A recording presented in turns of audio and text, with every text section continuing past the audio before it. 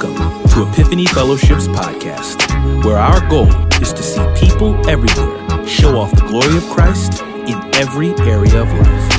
We pray that you are blessed and encouraged by today's message and will allow the Word of God to dwell in you richly. I want to know you, Lord. Living God, we surrender. We surrender it all. We surrender our burdens to you. The word says, cast your cares upon you because you care for us. And Jesus, thank you for being our burden bearer. You are worthy to be praised, Jesus, and we come here to celebrate you. We don't take it for granted, and we are excited and ecstatic to connect with you, but also to one another. Lord, refresh us in our time together in Jesus' name. Everybody agree with that said? Amen, amen, amen. Open your Bibles to Genesis 3. Genesis chapter 3. It's a great week. I know Friday we got to take our son to college, our oldest, and others have dropped their kids off. I know some people texted me, some of our family members inboxed me. People in the church are saying, hey, we sent ours too. And so shout out to those of you who are watching, who are college students watching from your campus. Shout out to them. Let's give them a shout out, y'all. My son just texted me. I said, you watching, boy? He said, yes. So we're thankful. Hopefully they can also find something connected there as well for relationships. How many of you know when you go away from home, you need some Christian friends too? Amen. You need somebody to keep you out of trouble. You know, some of us left home to get in trouble. Oh, y'all ain't gonna, I'm preaching. Y'all know I'm preaching already. You got out the house because you ain't want no structure. Nobody, you wanted to see what it was like to just act a fool. And, you know, praise God for those who are still tuning in. Well, you're saying, I still want to hear from Jesus, even though I'm away from my parents. Amen. Amen. Blessings to you. Genesis 3, 1 through 7. Genesis 3, 1 through 7. 1, 2, 3, read.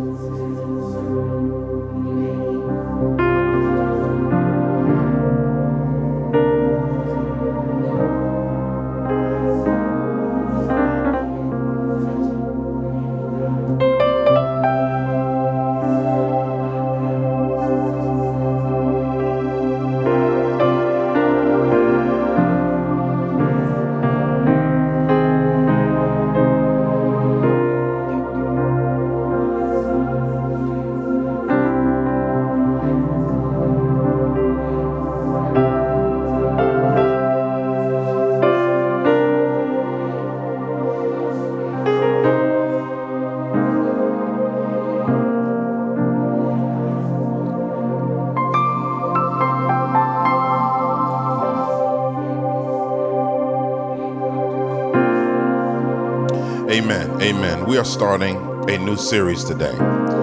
This new series is called Deconstructing Your Faith.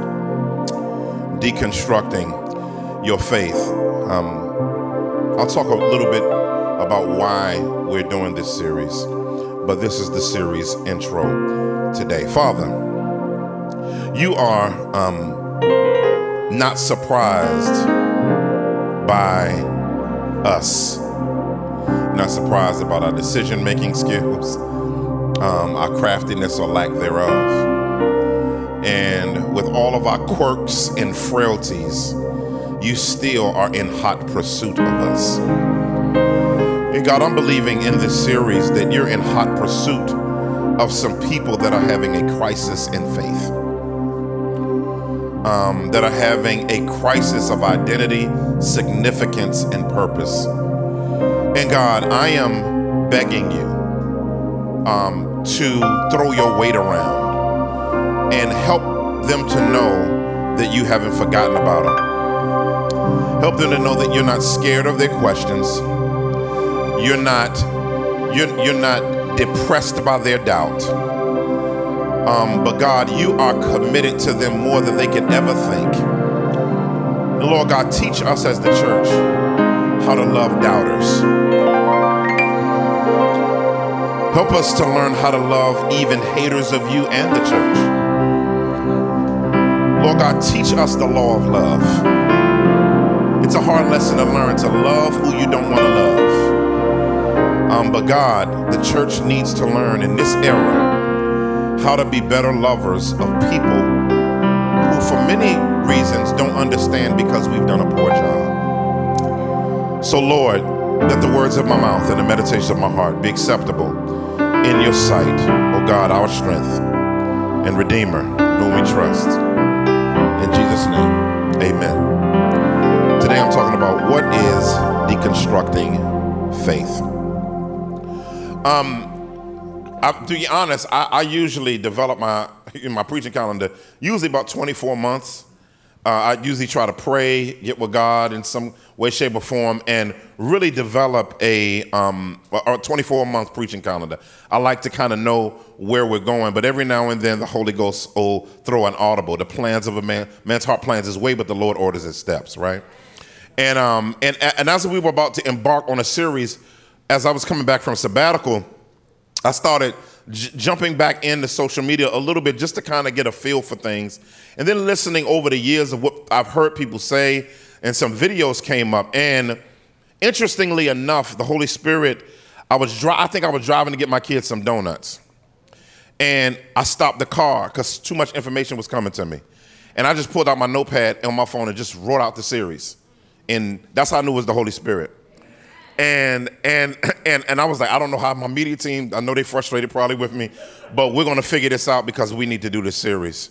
I'm not trying to hype this, you know how you can the Holy Ghost gave it to me and I felt it, and I know it's the season time that you hear this word today. Somebody under the sound of my voice is, I know y'all like all that, and that actually kind of is true. Somebody under the sound of my voice, God's going to let you loose during this series.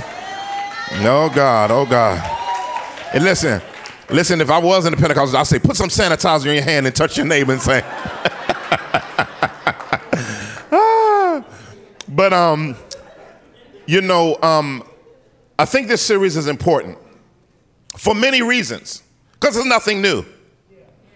Faith deconstruct, this generation, what I love about y'all is y'all got categories and terms for stuff that people have been dealing with, and y'all think is new because you got a category that you never heard of before that you're saying now, but it's been happening for millennia. Faith deconstruction is nothing new, but I do think that you all are dealing with something in this generation that's never been done and experienced in any other generation, and that's the way information is passed. The way information is passed and packaged and disseminated in volume, the level of volume with the devil. Ain't nothing like volume and the devil together. That's a potent combination for influence, right? And so today, and all of it, and let me say this, all deconstruction ain't the devil. And I'm gonna talk to you about, there is a such thing as good deconstruction.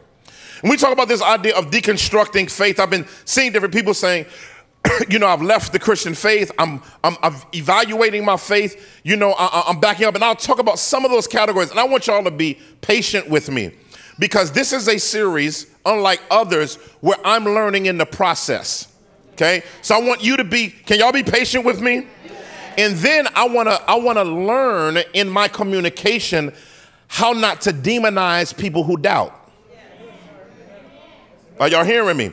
So that I may make a mistake, I may have something unclear, but can y'all love on me too in the process? You understand what I'm saying? I'm gonna love on you. We're gonna learn to love each other. And so I'm humbly coming into the series because I know that someone that's dealing with deconstruction you're gonna be on the defensive because you're gonna feel like this series is made to attack you. And the series is not made to attack you. It's a platform for dialogue for you to be able to come out of hiding in your deconstruction so that we can work together to get some answers you may need. Is that okay? So real quick. So when I talk about deconstructing is deconstruction is the process of reevaluating your core beliefs. Stop. Give me time for the introduction, please. I think it's actually healthy to process and evaluate and reevaluate your core beliefs.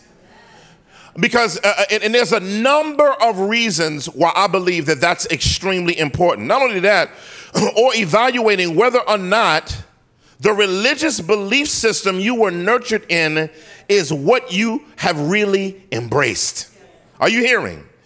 In other words, you have to come to a point, particularly if you're raised in a Christian home and environment, like as much as we want to raise our kids, we bring them to church, they watch us take communion. They may have got baptized at a certain point when they made a profession of faith, because some of us have forced our kids to a profession of faith. You gonna trust Jesus, and I don't think that's healthy. You need to give your kids room to be unbelievers. Now I'll explain that. Now some of y'all are like, what is this pastor talking about? You can't, only the Bible says no one confess Jesus as Lord except by the Spirit of God. So you can't, you may force a conversion and have a nice little public thing when you cry and invite the family to take pictures on baptism day, but you just got yourself, your kid just went swimming if they're not saved.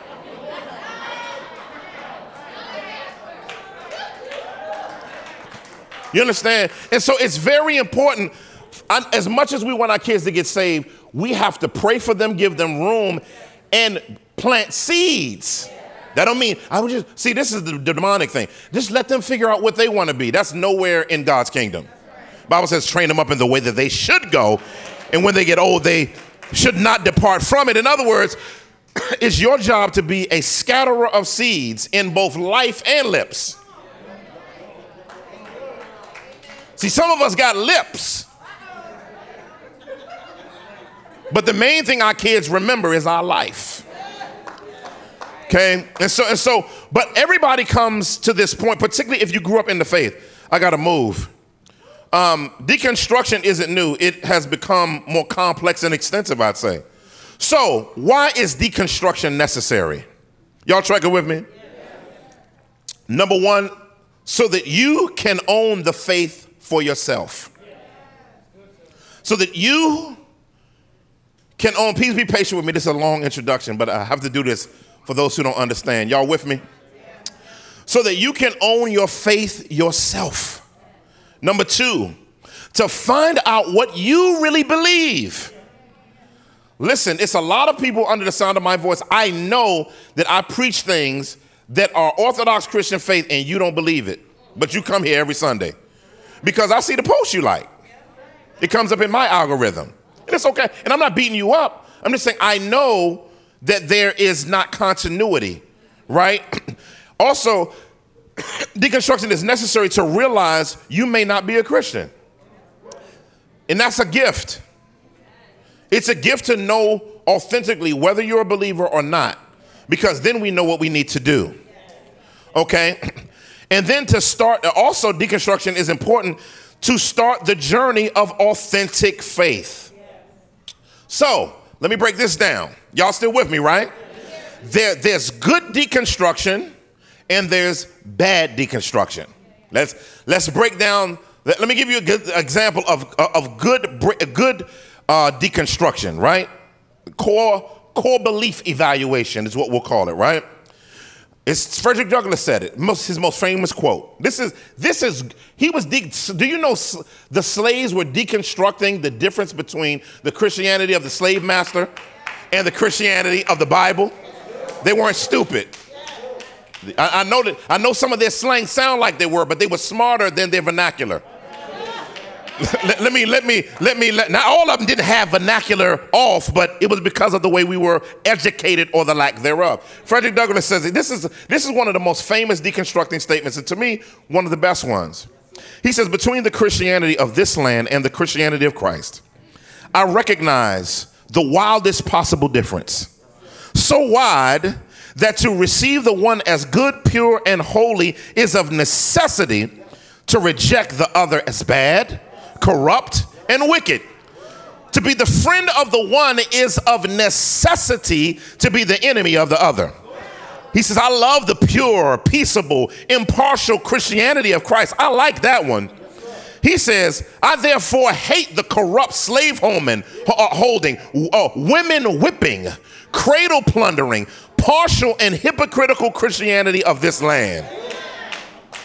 He says, indeed, I can see no reason but the most deceitful one for calling the religions of this land Christianity. That's deconstruction at its best. Because what was he able to do? He didn't take the Christianity that was given to him as authentic Christianity. He evaluated and saw its core beliefs and then went to the Bible and said, what is the Bible's core beliefs? Let me take a biblical worldview and put it on what I'm being told is a worldview, and then be able to weigh the difference between what I'm actually given from what Christ actually is like. That's masterful deconstructing of a former slave, right? Bad deconstruction. Bad deconstruction is saying that, saying things that Christianity doesn't say. Please hear me here. It's very important, like misinterpreting the Bible, right? And making human suffering God's fault.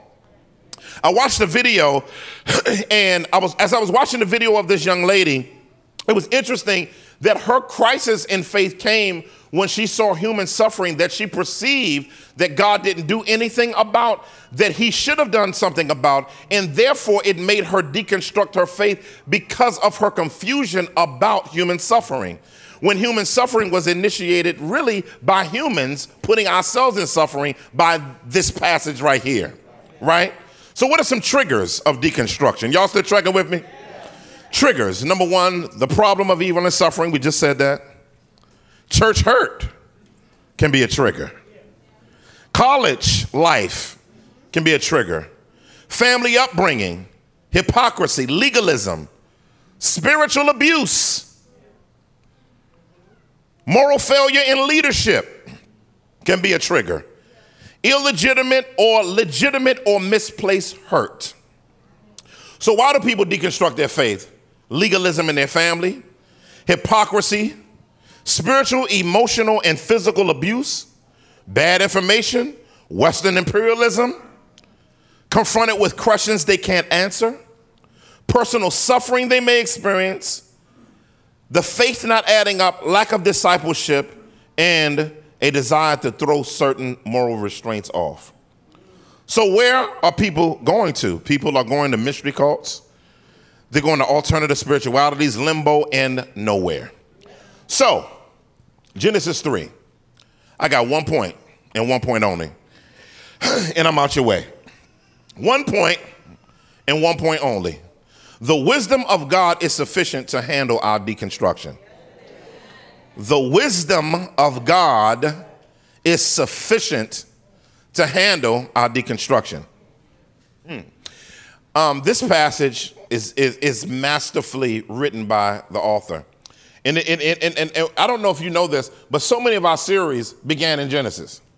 If you over the years, because so much can be preached from the first 3 books of Genesis to show so many things that it's the foundation for it. Doesn't even make sense. Whether it's marriage, whether it's singleness, whether it's work, so much comes out of the word. That's how inexhaustible God's word is. Look at verse 1. It says, now the serpent was most cunning of all wild animals that the Lord God had made. He said to the woman, did God really say you can't eat from any tree in the garden? Stop. Now, before we get to his question to the woman, let's talk about who Satan is. I think many of us have a misunderstanding of who Satan is. Most of us, if you grew up like me watching Tom and Jerry, you think Satan is a red dude, dark red with horns and a pointed tail, and he's in hell waiting for you to get there so that he can do something to you. Well, let's deconstruct that. Hell belongs to God, not Satan. That's number one. Number two, I'm not going to do that because that's going to... Satan is scared of hell. I'll just say it like that. Really, really scared. So he's never been there before, and he's scared to go there, okay? And he's not ugly. I'm explaining that from the Bible. Now, Satan ain't never been ugly, and he ain't gonna give you nothing ugly. Y'all will get that on the way home. Y'all gonna get that on the way home. Anyway, who's the serpent?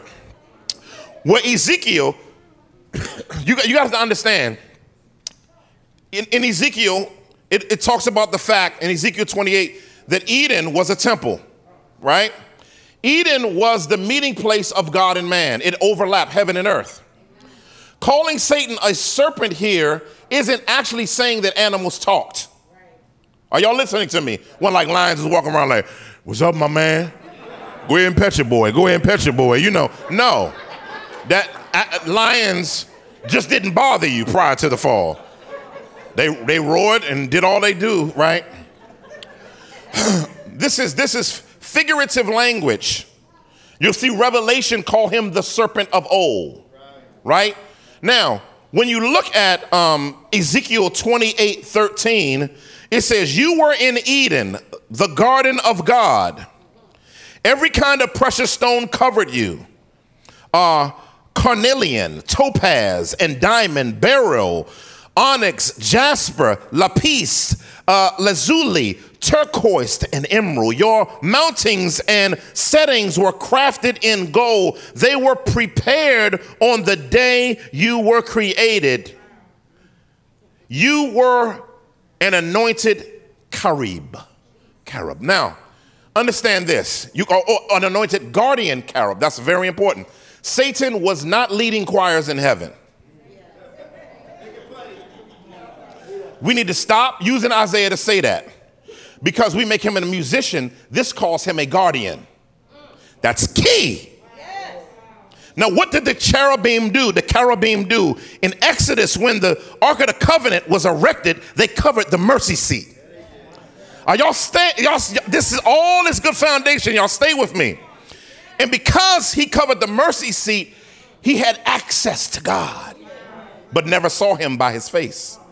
Because none of the heavenly host except Yahshua has ever seen God face to face. Nobody can see him face to face. Even those based on Isaiah 6 that are in his presence cover their faces in his presence while Jesus sits on the throne at the right hand of God. Stay with me so that you can understand who Satan is. Him being a guardian mean he was anointed to be a fighter. He wasn't a worship leader, he was a fighter.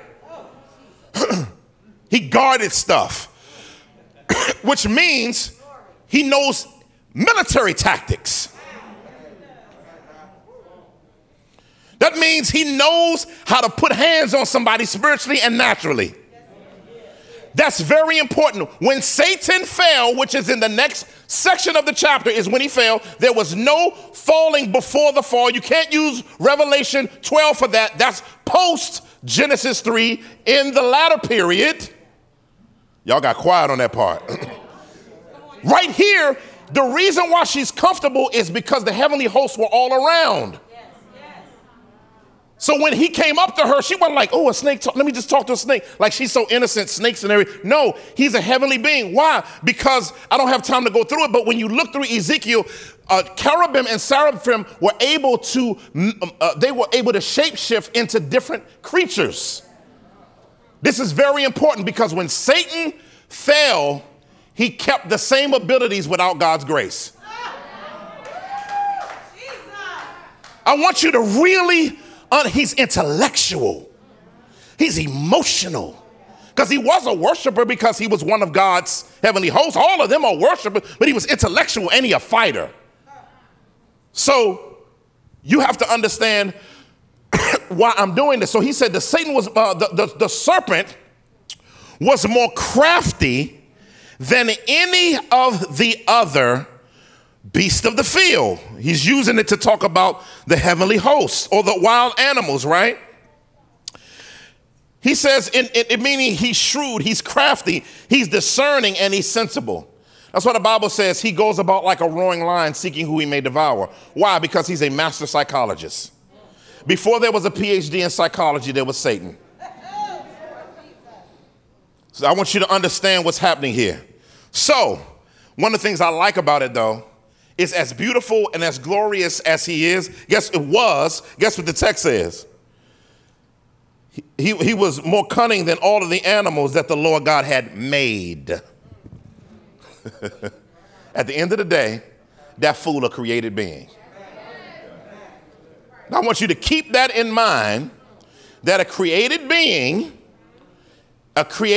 although spiritual, is an eternal in a way, not eternally existing, but eternal in the fact that he can't die in the same way we can. I want you to keep all of that in mind, right? He said to the woman, this is interesting. And this is, ladies, I want y'all to hear me in the nicest way. He went out of order on purpose. He went to the woman, not because the woman was dumb like people say. The man is just as dumb here as the woman. This wasn't an intellectual issue. This was a disrespect issue. So stay with me. I want y'all to trek with me through this. I'm going to walk as slow as I can. So in the text it says, did God really say? Deconstruction question number 1. There it is. Satan, based on Ezekiel, had already deconstructed his faith because he had determined in his heart that he was going to make his throne higher than God's. And in that thought of futility and stupidity, he's using her and him as the means to get something from them that God had given to them. That's why deconstructing has to be very careful, because you could be forfeiting something, talking to an enemy that really making you think you're getting something that you're actually not getting. Stay with me. Stay with me. He said, did he really say? In other words, it's interesting that he doesn't have venom as a snake, but he has venom as a verbalizer.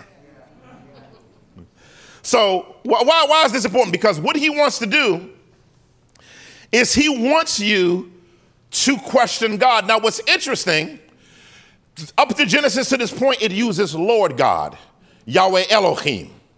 It's interesting that in the text, in your text, when it says Yahweh, it says Lord, all caps. But it's interesting that Satan didn't follow the pattern that Genesis was writing in. He didn't say Lord God, he said God, for a very important reason. Because he wanted to, whenever you invoke Yahweh, that's covenant language. Yes, yes. Whenever you just use God, particularly in this instance, not always, but in this instance, is you trying to talk non-covenantally about stuff. That's why we got to stop saying, I know the Bible don't say this, and I'm not saying this as a Christian. We got to be very careful of that, of non-covenantal language. I'm by myself. So questioning, this type of stuff people question, is church attendance necessary? Do I really got to be around people? Like, why can't I just read my Bible by myself? Like, I feel better being around myself and God and not other people. That's Satan's tactic of influencing you to think that God built you to be alone when the cross was a two-way street. It was both vertical and horizontal. Stay with me. Questioning, and there's some good questions. Questioning the bad doctrine, church doctrine, and bad experiences versus evaluating them with faith. It's very important that sometimes these questionings come in that way. Some people say, is self-study sufficient to lead into truth? Does the Bible even teach that, right? Is Jesus the only way? See, the devil has a way of doing it. What happened to all the people in the past that died? How could God let all the people die? What happened to the people before Jesus Christ? And then that's your starting point. Then you're saying, well, if everybody went to hell before Jesus, but that's not what the Bible ever says. But we come to conclusions based on a question from a cunning person, right? Very, very important. Is the Bible, is the faith mine or is it my parents? Then he asked him another question. He said, you can't eat from any tree in the garden? He always wants you to focus on what you can't do. That's what he wants to do. And see, let me tell you something. Deconstructing is a process, not an event. It's a little bit here to get you. Then you start looking at YouTube videos on the topic. And then when you listen to about 40 of them, you feel like you read a book. I'm just being honest, right? But you don't know if you are a visual learner and people have illustrated in that. You don't know how well you've been nurtured by those videos through if you're a 90% visual learner, it's a wrap. It's a wrap. And I'm going to tell you why. In a second, I'm getting ahead of myself.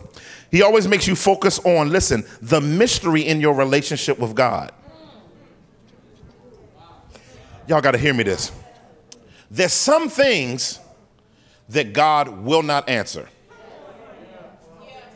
Let me help you out. let me just help you out. Listen.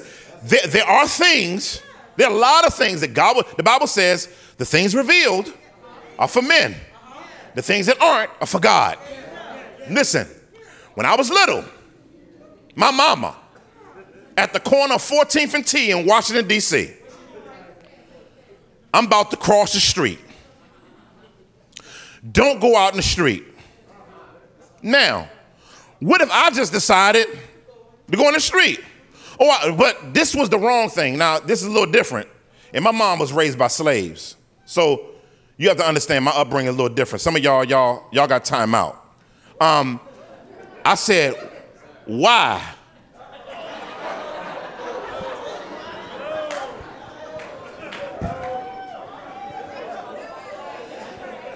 After I got up from the floor and was like wiping some pebbles off the curb, came to my senses and the bird stopped going around my head. Why am I saying that? I'm not saying that because God's going to beat you. Sometimes you don't need to know why. Can I just say that? Listen, some people say, and we're going to get to it in a minute, why did God put the tree in the middle of the thing anyway? Why he ain't just give them all good tree? Why he got to do all that? Right? I'm ahead of myself. Because he wants you to choose him. Without knowing why he said no. Y'all not hearing me. See, many of you are searching for why God said no. And some of our deconstruction is not intellectual, it's moral. It's moral. Why can't I have him, God? Why can't I have her, God? Why can't I do that, God? And God's like, just trust me. Listen, experience is the worst teacher. I heard somebody say the other day, my grandmama used to say, only a fool will go to that school. But Satan he loves to bait you out with questions to make you folly in your thinking. Now look at verse 2. Oh God, I'm just at verse 2. Y'all still with me? The woman said to the serpent, I want you to really, really read this. We may eat from the trees in the garden. Now, know what's funny? Is that she forgot a key word. God said in chapter 2:16, he didn't say you may eat from the trees in the garden. He says you may eat freely. She removed freely because she didn't see herself as free. Because God gave a restriction. And a lot of times when God gives us a restriction, instead of looking at what he's given us freedom to do, we look at bondage as what he didn't give us the freedom to do. Now help me out, family of God. I don't know how many trees were in the Garden of Eden. Not only that, they were able to cultivate the ground of the entire planet and plant as many trees as they wanted to. And God said, you don't have to eat but just one tree.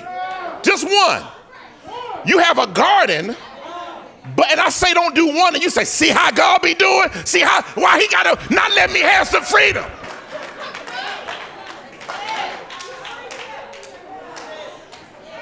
That's how we act. But that's the process of deconstructing. The enemy always want you to focus on what you can't have as if it's central to your freedom, when God is trying to teach you that it's going to bound you from the things that he already freed you to enjoy. This is so important, family. And then it says in verse 3, it says, but about the tree in the middle of God said, you must not eat it or touch it, or will you would die. See, she adding stuff. God ain't say none of that. And he put a prohibition on it. He said, dying, you shall die in the Hebrew. So, but she didn't emphasize that, right? And that's how Satan loves to do. But look at verse 4. He said, nah. That's how he do. Satan gonna be cool with you. Listen, he ain't gonna come to you with flies around his hair, walking up to you and stink, and just he gonna come up to you in the best cologne from Barney's. Help us, God. The sweetest perfume, the nicest dress or the nicest Armani suit. He gonna come to you with a 6-pack.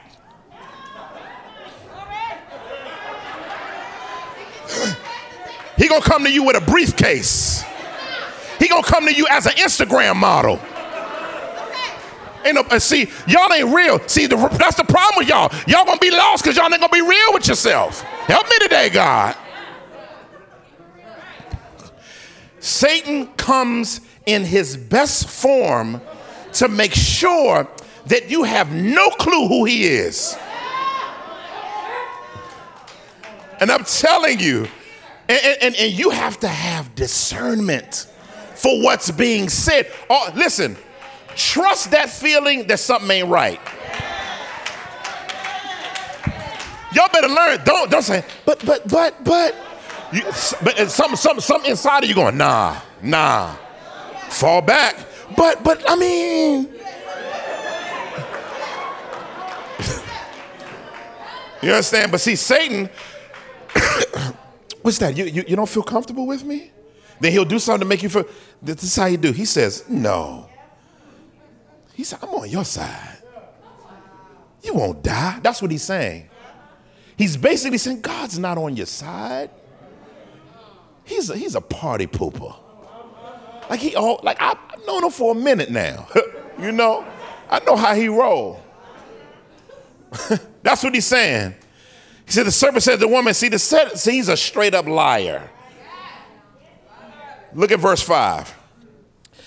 Now this is where he go. Now what he does is he answers her in the mystery that we talked about earlier. He always seeks to give you answers where God is quiet.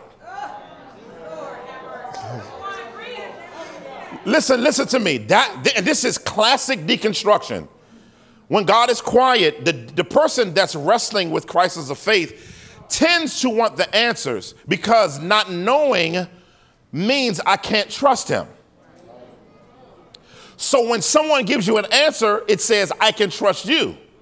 But if God chooses to be silent, it's not because he doesn't love you. He wants you to choose him without you getting all the answers. Look at what it says, though. Check it out. He says, God knows that when you eat, your eyes will be open and you will be like, it should be translated, the gods. Why would he say that? Because Satan was among the Elohim. And so because he was among, he said, you'll be like us. He acting like he got something he don't. That's how Satan be faking the phone. Selling tickets he can't cash.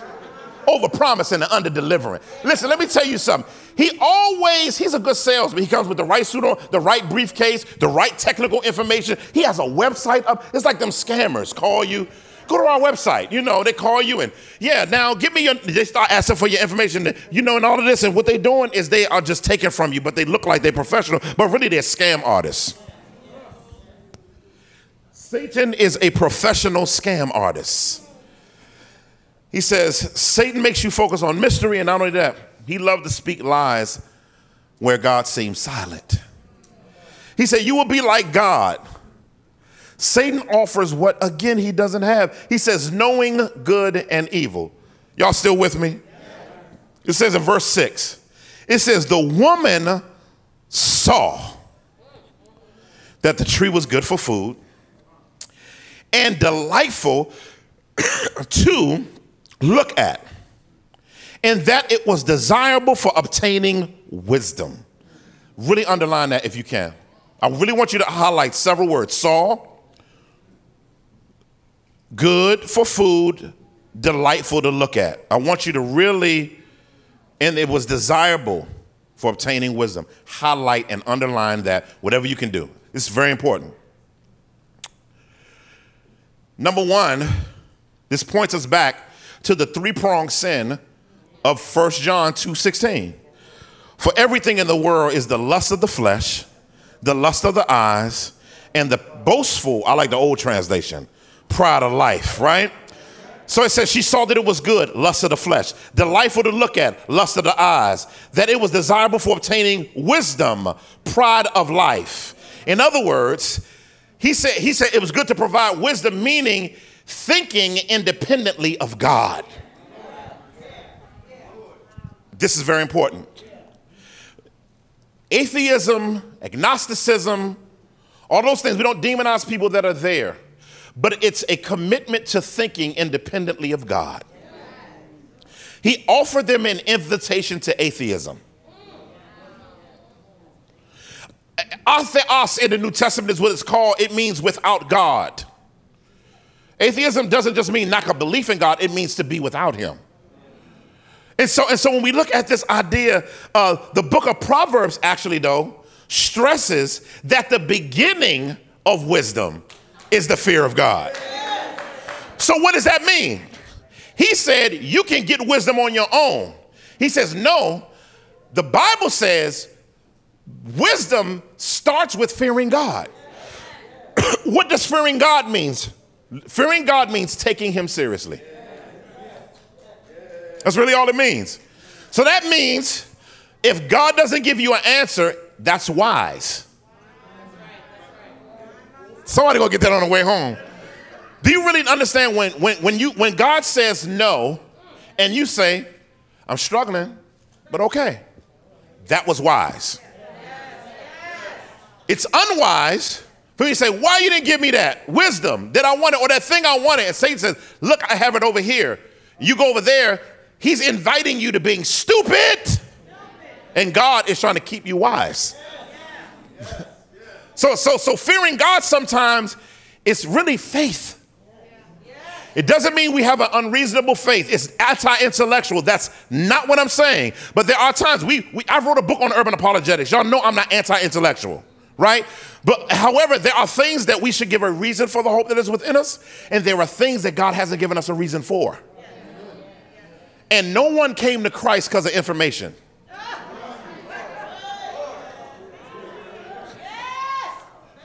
Listen. And so this is very important. But let me tell you what kind of wisdom he was inviting them to. James chapter 3, verse 13 through 18. Can I read this? I feel like y'all still with me. Who among you is wise and understanding? By his good conduct, he should show that his works are done in gentleness that comes from wisdom. But if you have bitter envy, and selfish ambition in your heart, don't boast and don't deny the truth. Such wisdom does not come down from above, but it's earthly, unspiritual, demonic.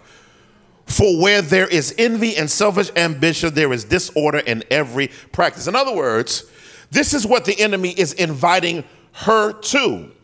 So fundamentally, fundamentally, they're getting knowledge without covering. You'll see in a second. And what they sought, God already had. There's sometimes God didn't choose to give it to you or something. And sometimes it's not that God is withholding from you. It's God doesn't feel like it's the time to give it to you or give you understanding of it.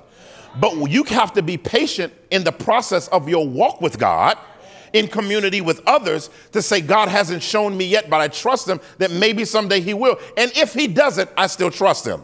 That's the disposition that we have to have. Now for you all who are wrestling, we encourage you as well with that. And we'll begin to end on this. So she ate the fruit. She gave it to her husband. As she gave it to her husband that was with her, it says, then both their eyes were open and they knew they were naked. So they sewed fig leaves together and made coverings for themselves. Once you are no longer covered by God, you will constantly try to cover yourself with something. Notice the fig leaves, family, are dying covering. Soon as they pulled it off the vine, it's dying. Now, it looks like a covering at first, but the longer you have it on, the more it withers. Some of us don't realize that we're covering ourselves with dying coverings. But the greatest thing I see in Genesis, these are some reflections for us.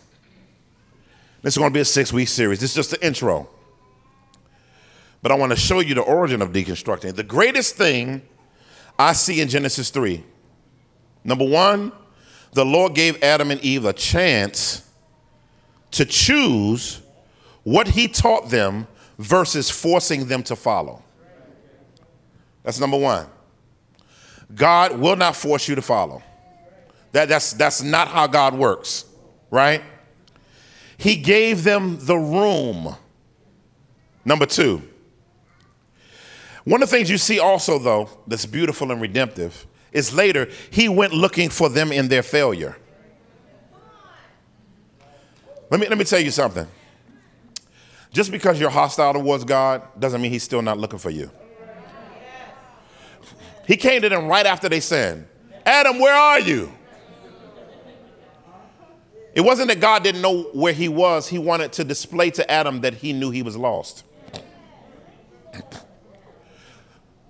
If God asks, where are you, be very afraid. Not because of what he'd do, but be afraid of where you are.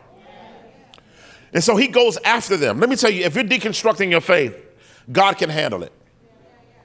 And as a matter of fact, when you see God talking to Adam and Eve, he interacts with them, asks them questions. He doesn't say, shut up. You know how we do as parents. When your kid starts, shut up. Just shut it up. Don't cry. You know, God, guess what God does? God says, what were you doing? Come here. What were you doing? And he gets that. Listen, how do I know God got down to his level? Because he showed up in a physical form and was hovering through the garden. Which means he loved them enough. He didn't come in a storm. He didn't come, where y'all at? He came down, he said, tuck this Shekinah. And did like this and started hovering through the garden. He just moved through the garden. Adam, where are you? Who told you you were naked? God loves you enough to talk to you like you got some sense. He loves you. He loves you. Listen, he can handle. He said, listen, and they started breaking down their deconstructing. And then he spoke redemptive to them in their fallenness. Lastly, I'm done. I'm done. This is just the introduction. I can't say everything in this sermon. Last thing.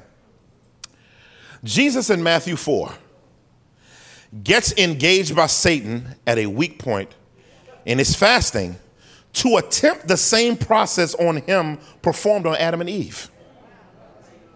Matthew 4 is Satan trying to get the incarnate God-man to deconstruct his faith. He crazy. Look, listen to how he talked to Eve. Did God say? Listen to how he talked to Jesus. If you are the Son of God, he ain't come like all in the movie, you know, worms come out of his mouth and all of that. He probably had a bag of sandwiches right there, right? While Jesus was there, you know, you hungry? You know, that's how he rolled. You know, I'm just saying, Satan not gonna come, he's not gonna act like he's not your ally. He always gonna act like he your ally till he get what he wants from you. And you don't hear, after Genesis 3, you don't hear Adam and Eve ever seeing Satan no more. He had a one-night stand spiritually with them and rolled out.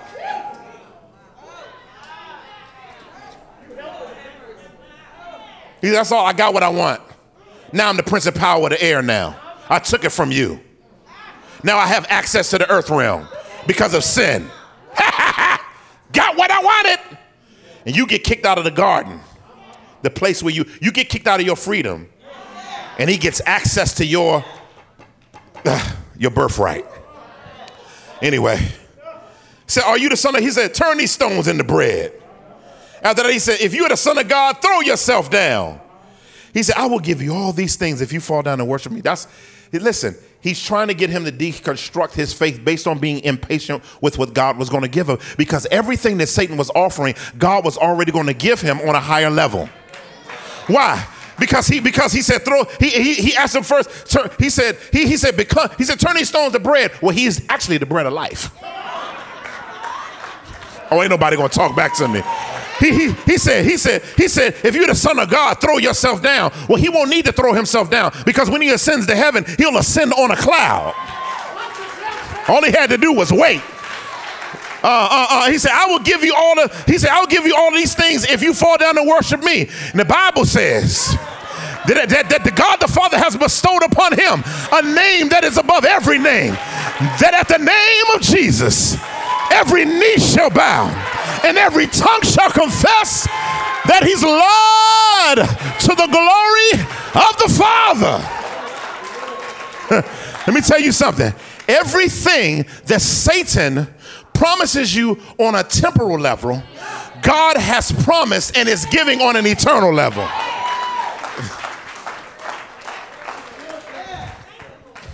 So I want to encourage you that Christ's death on the cross and getting up from the grave is the ability to wrestle with power.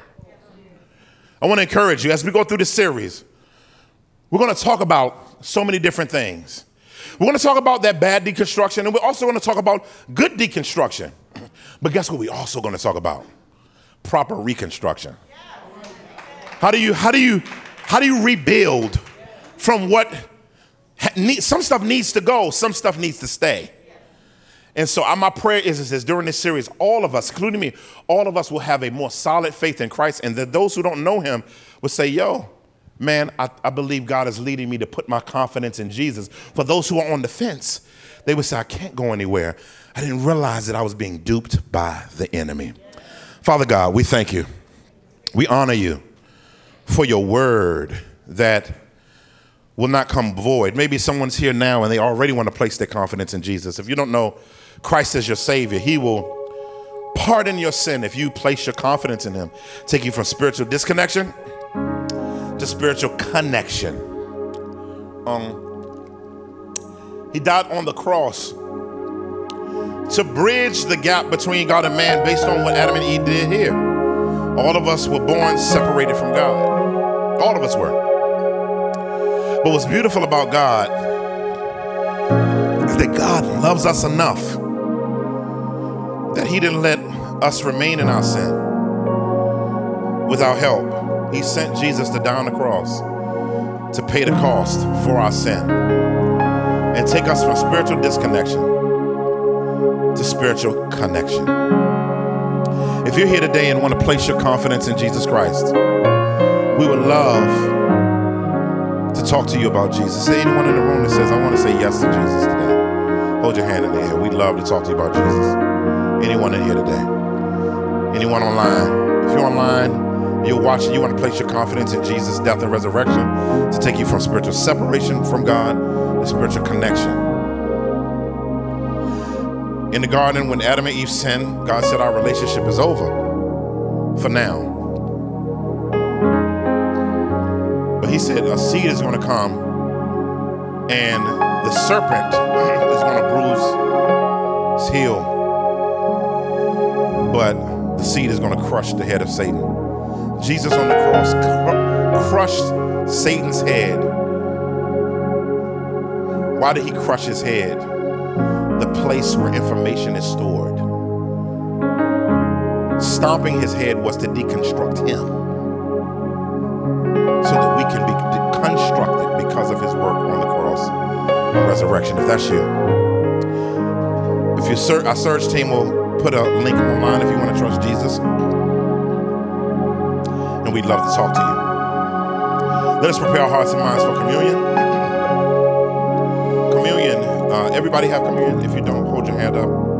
They gave it at the door, but if you don't have it and you are a believer in Christ and you want to participate in communion, got one person right here up front.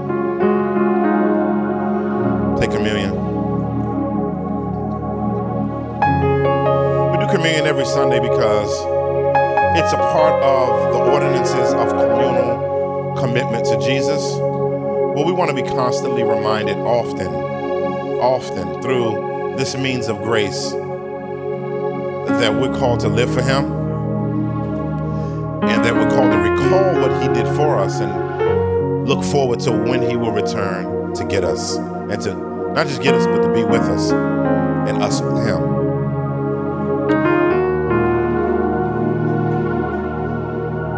On the night that Jesus was betrayed, can you imagine on the night that you're getting betrayed by some of your closest people to have a meal with them, knowing they're going to betray you? That's how his love works. And on that night while he was being betrayed, he took the bread and he gave it to his disciples and said, this is my body. This is my body, which is given for you. Let us eat together.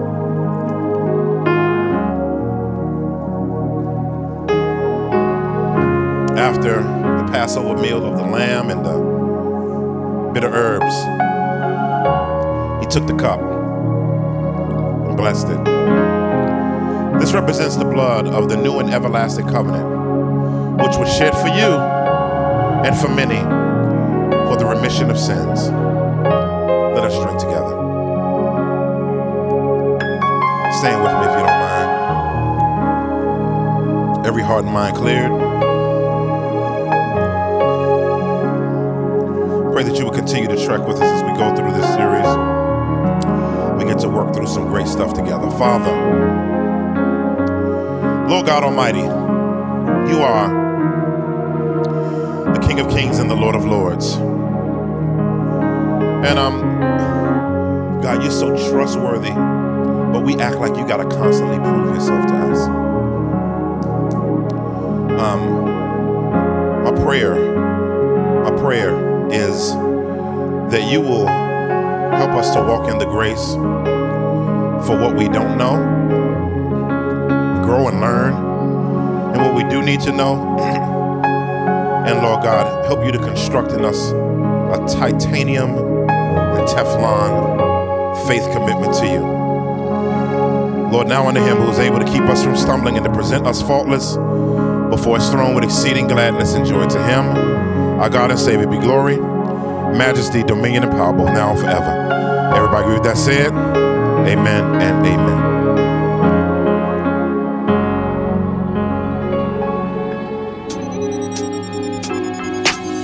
Hello, this is Dr. Eric Mason, founder and pastor of Epiphany Fellowship. Thank you for tuning in today. Hopefully the word of God was a blessing to you. Also, if you want to help us build the kingdom from Philly and beyond, particularly in inner cities, partner with us today. And if you don't know Jesus as Savior, based on his death, burial, and resurrection, place your confidence in him and go from spiritual death to spiritual life. Tune in next time so we can see you go from spiritual infancy to spiritual maturity. God bless you. Take care. We love you.